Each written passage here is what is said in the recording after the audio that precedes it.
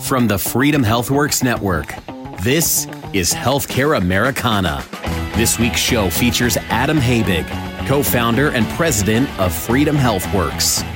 Most Americans buy healthcare today with extreme fear and unwillingness. It's because there is no industry with murkier pricing than healthcare. There's no industry where people have to kind of hold their nose and consume something hoping they don't get a surprise bill 6 weeks down the line. It really is terrifying today if you have to encounter the healthcare system and you go in knowing that you may not have coverage with your health insurance for whatever it is you need. You may not have enough money in the bank to meet your deductible. And because the system that we have is combined to force prices up so far, the result can be catastrophic financially. And now, here's your Healthcare Americana host, Christopher Habig. Hi, everybody. Thanks for tuning in to another episode of Healthcare Americana. I'm your host, Christopher Habig, joined by guest Adam Habig, president of Freedom HealthWorks, as we finish up our second of two episodes exploring the diagnosis of American healthcare. Now, a lot goes into that one, Adam, so hope everybody's excited to tune in here with us. So welcome back to the studio to continue down this road. Thank you, Chris. And I would encourage the audience, if you've not listened to part one, where we set the stage, answered the question how we got to this point today, you might want to check that out first. Absolutely. We're going to talk about some things here today that echo a lot of what we heard in part one, just on the general headaches of the U.S. healthcare system, what kind of system we had before, what kind of industry it resembled, and then what were the major events that took place that got us to this point where nobody's happy with their healthcare experience. And so in part two, what we want to get into is really separating and educating what a picture-perfect industry would look like to anybody in the U.S. who's free market loving, who thinks that a lot of the third-party payers and the government are adding to problems, not particularly solving them, and then explore some solutions and what's going on and the powers that be to try to change this and try to curtail this expansion of a broken system into one that completely overtakes our lives. So with that, Adam, like I said, always a pleasure to have you in and talk to you here. So let's jump into it. You were talking a little bit before about opening up and creating more price transparency within the industry and what that would look like. So my first question for you is, how do people in the United States, how do your average everyday American consume health care? That's a great question. The answer, short answer, is with extreme trepidation and unwillingness, I would say. There's a great quote. I'm going to read this. And last episode, we quoted Democrat Senator Tom Daschle. So equal opportunity, we'll quote Republican Senator Phil Gramm. And his quote was, "We are putting people in a position where when they are buying health care, it is like going to the grocery store and having a grocery insurance policy, where 95% of what you put in your grocery basket is going to be paid for by grocery insurance. Needless to say, if you had such a policy, you would eat differently, and so would your dog." Great quote to kick off this conversation, because you ask how people buy healthcare today. Overwhelmingly, they buy it with the wrong currency, which is health insurance. The last episode, we talked about the rise and how this mentality of using health insurance as the currency to purchase medical services overtook the system that predated that, and really is an outlier among other industries in our society today in terms of using insurance for things that insurance really has no business purchasing. But when you asked me, I said directly that most Americans buy healthcare today with extreme fear and unwillingness. It's because it's true. There is no industry with murkier pricing than healthcare. There's no industry where people have to kind of hold their nose and consume something hoping they don't get a surprise bill 6 weeks down the line. It really is terrifying today if you have to encounter the healthcare system and you go in knowing that you may not have coverage with your insurance, your health insurance, for whatever it is you need. You may not have enough money in the bank to meet your deductible.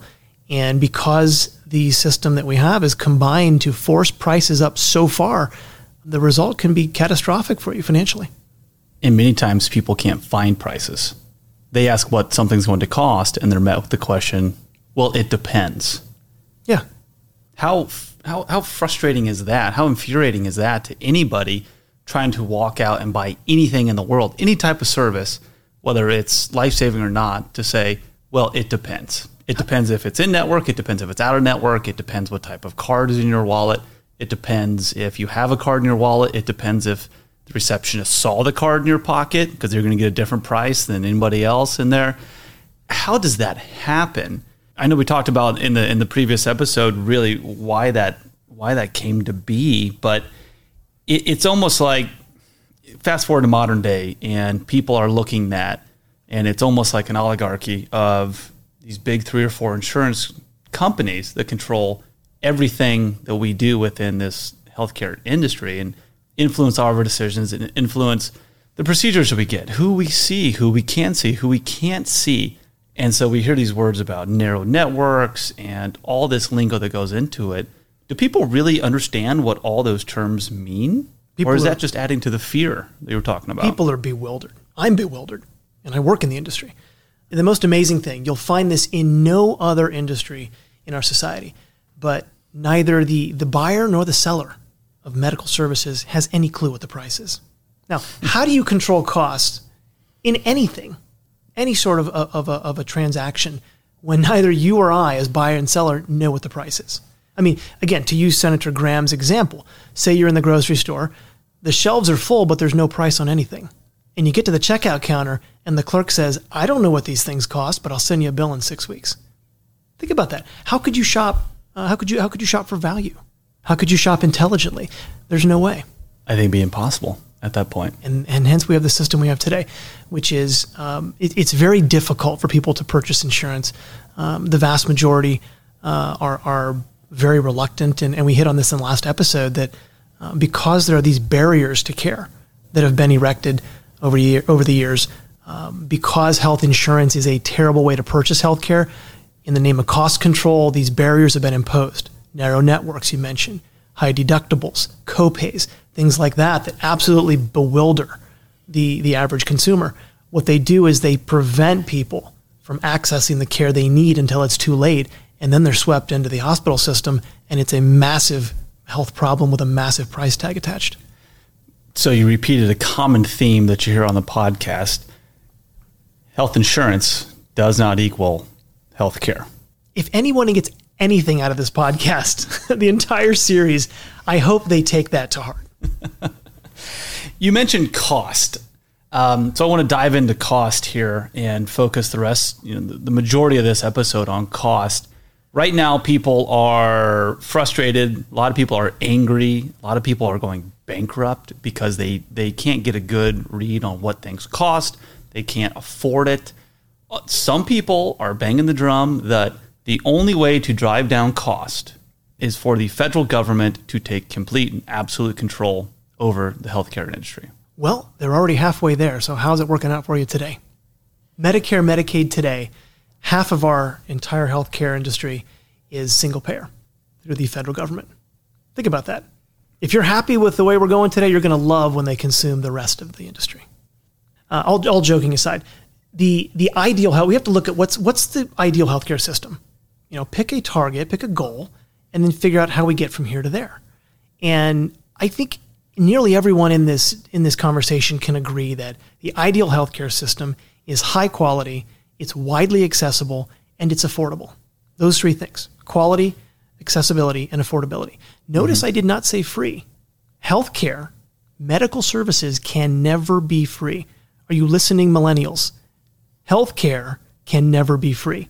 It requires very skilled personnel to deliver these services. It requires very technologically adept and highly sophisticated goods and services and products to come out of it. There's no way it can ever be free. Someone always has to pay the bill. Mm-hmm. So when you hear this talk of single payer or Medicaid for all, or whatever they're calling it these days, the notion there is to, I know someone's thinking right now, gee, wouldn't it be great if I could just walk into the clinic and everything was free or paid for by some other schmuck who's a taxpayer who's going to pay my bill for me. But know that there's no such thing as a free lunch. So What you see in this argument, I think, again, I don't fault the folks who are calling for that because they're ignorant. They don't know what that really would entail. The notion that the government can run something more efficiently, lunacy. It's never happened. I mean, if you love the way the post office runs, you're going to love your government-run health clinic, right? Amtrak, their shining example. Yeah. So I think we have to go back to the end goal, which is affordability. And everyone focuses on cost in healthcare, and rightly so.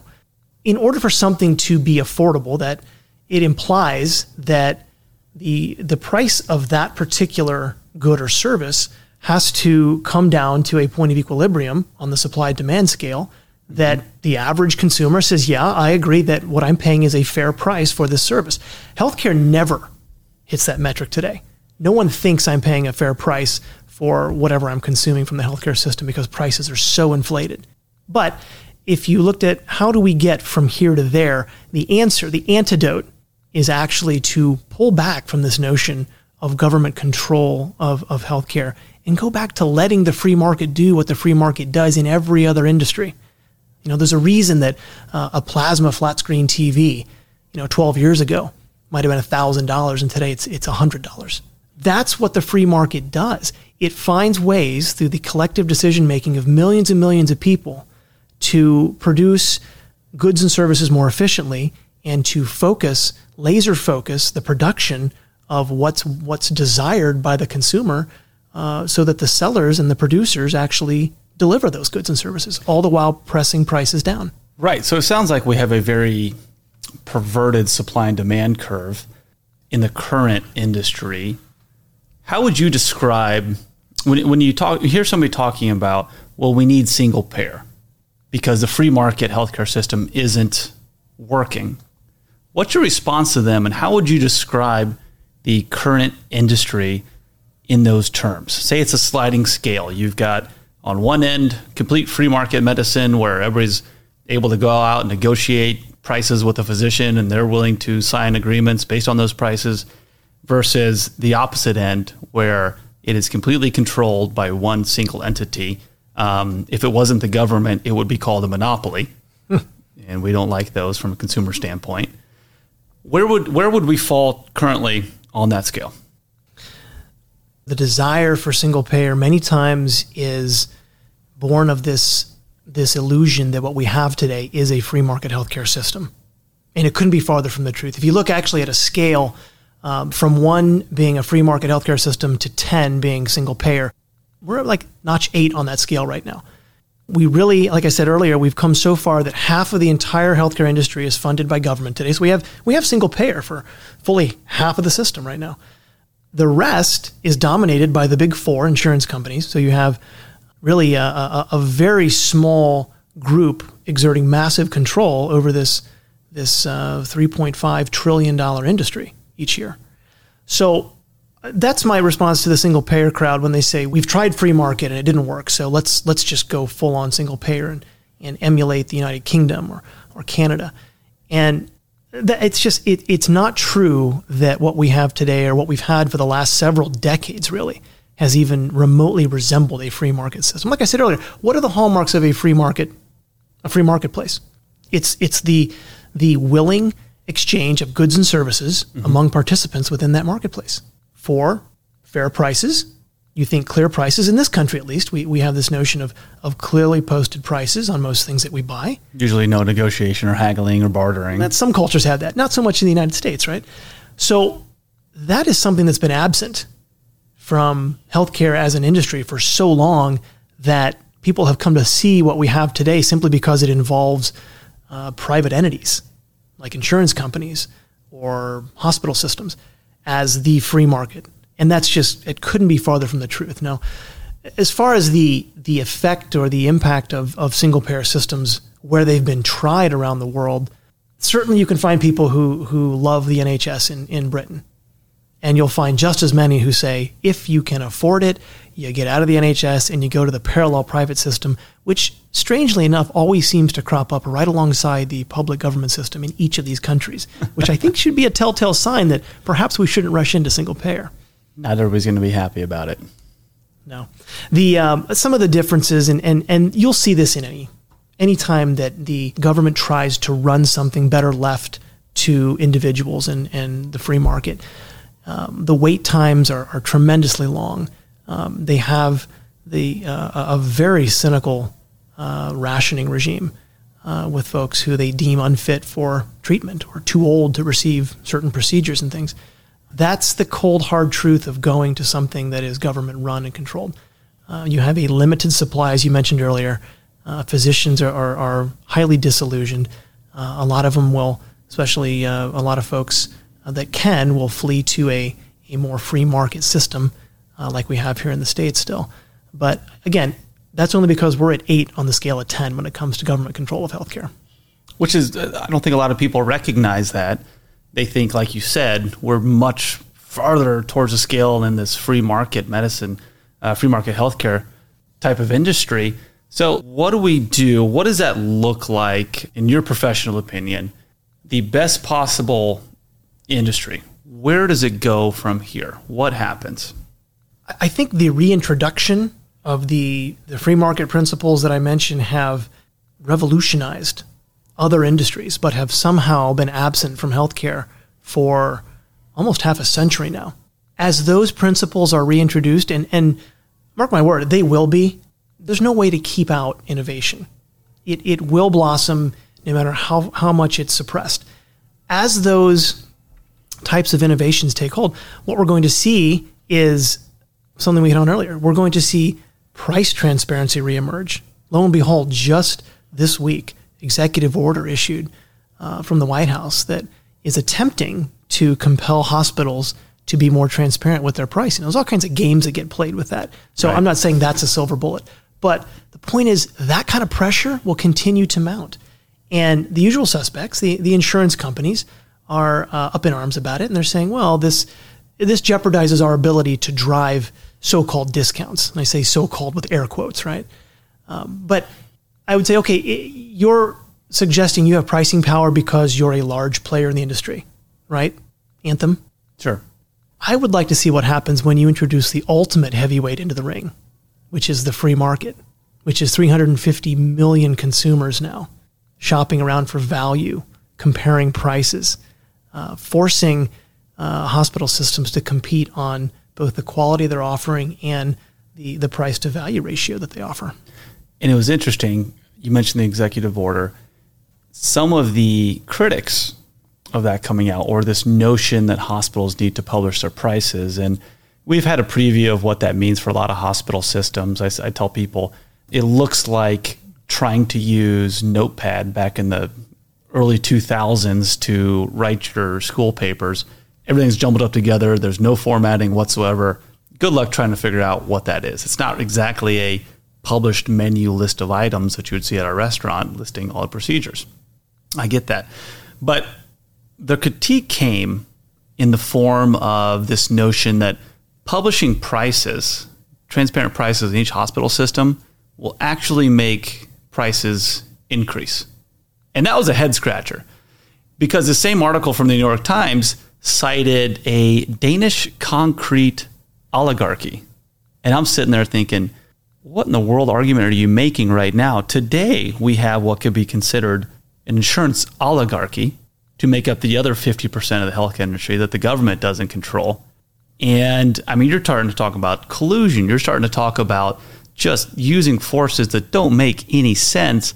I would think that the American healthcare consumer, the American citizen, is far too intelligent to play that game. We'll see what happens. If this executive order and if the pressure across the industry leads to actual price transparency, we'll see. If someone contends that prices will actually rise, like I said, there's all kinds of games that get played. Back when the ACA was passed, when Obamacare was passed, there was a requirement for hospitals to start to reveal their costs for every procedure. And hospitals played all kinds of games with that. I'm not trying to bedevil hospitals here. I'm just saying that there are ways to essentially perpetuate the status quo regardless of what mandate is handed down from Washington. But that's exactly why we have to, we got to shine some light on this system. And I think one of the first steps is obviously pricing transparency. Another would be to allow health insurance to go back to being insurance. And again, you go back to original sin within American healthcare, and it was this notion that health insurance is synonymous with healthcare. And we've talked about this ad nauseum, I'm sure, but if we can repair that misguided notion and allow health insurance to behave as a financial instrument like it really is, and allow then consumers to purchase care while comparing pricing, while having open and transparent perceptions of what they're both paying for and what they're getting, lo and behold, the system will heal itself. It's incredible. And again, direct primary care is a clear result of this appetite, this hunger within the society today, that what we have in healthcare is simply not acceptable. It's on a trajectory that is unsustainable. And to fix it, what do? Do we go on and just complete this takeover and become a single payer system? Or do we look at what's working? And we look at some of the employers who are leading this charge, the ones that have embraced direct primary care, have cut the insurance companies out, frankly, and contracted directly with health systems, but on the condition that they receive very clear, transparent pricing from the hospital systems. Mm-hmm. You reinsure the risk away, which looks a lot like what insurance should be. And lo and behold, these are the employers that instead of paying 15, 20% increases year after year after year on their health insurance, they're now seeing 20, 30, 40% cost reductions year over year. And the reason it starts with the self-insured, the self-funded employers, is because they're the only ones right now that have the flexibility, the freedom, the latitude to basically reassemble their healthcare and their health insurance the way that it ought to be. And the rest of us don't have that. As consumers, we don't have that ability to put those plans together. If you happen to be one of the individuals who gets your health insurance, your health care from a self-insured employer, which is it's a huge amount of American society today. It's a growing trend. And I point that out because when you look at what's working, you see we're far too intelligent as a society today to simply tolerate these year-over-year cost increases for what is, frankly, dwindling value. And you look at how health costs have risen 75% in the last decade, while deductibles have risen 200%. Think about it. You're paying more and getting less every year. We're not going to put up with that as a society. So that's why I have hope that people will see what's working and the conversation will gravitate that direction instead of what people think or speculate or hope might work by going full-on single payer. Very nice. Like we said, there's light at the end of the tunnel. Well, Adam, I appreciate you coming by again, and thanks for doing 2 episodes with us. If anybody out there would like more information on direct primary care or Freedom HealthWorks, visit freedomhealthworks.com. We have a locations page on there. You can find a physician near you to suit all your needs. But that's going to do it for today's show. Thanks for tuning in to Healthcare Americana. Remember to subscribe on any platform you're listening to, share with all your friends and family, and tune in next week. See ya. Thank you for listening to Healthcare Americana. Please subscribe on Apple Podcasts, Buzzsprout, Spotify, Stitcher, TuneIn, Podchaser, Google Play, or wherever you listen to podcasts. And tell your friends and colleagues to download and listen to all Healthcare Americana shows at freedomhealthworks.com.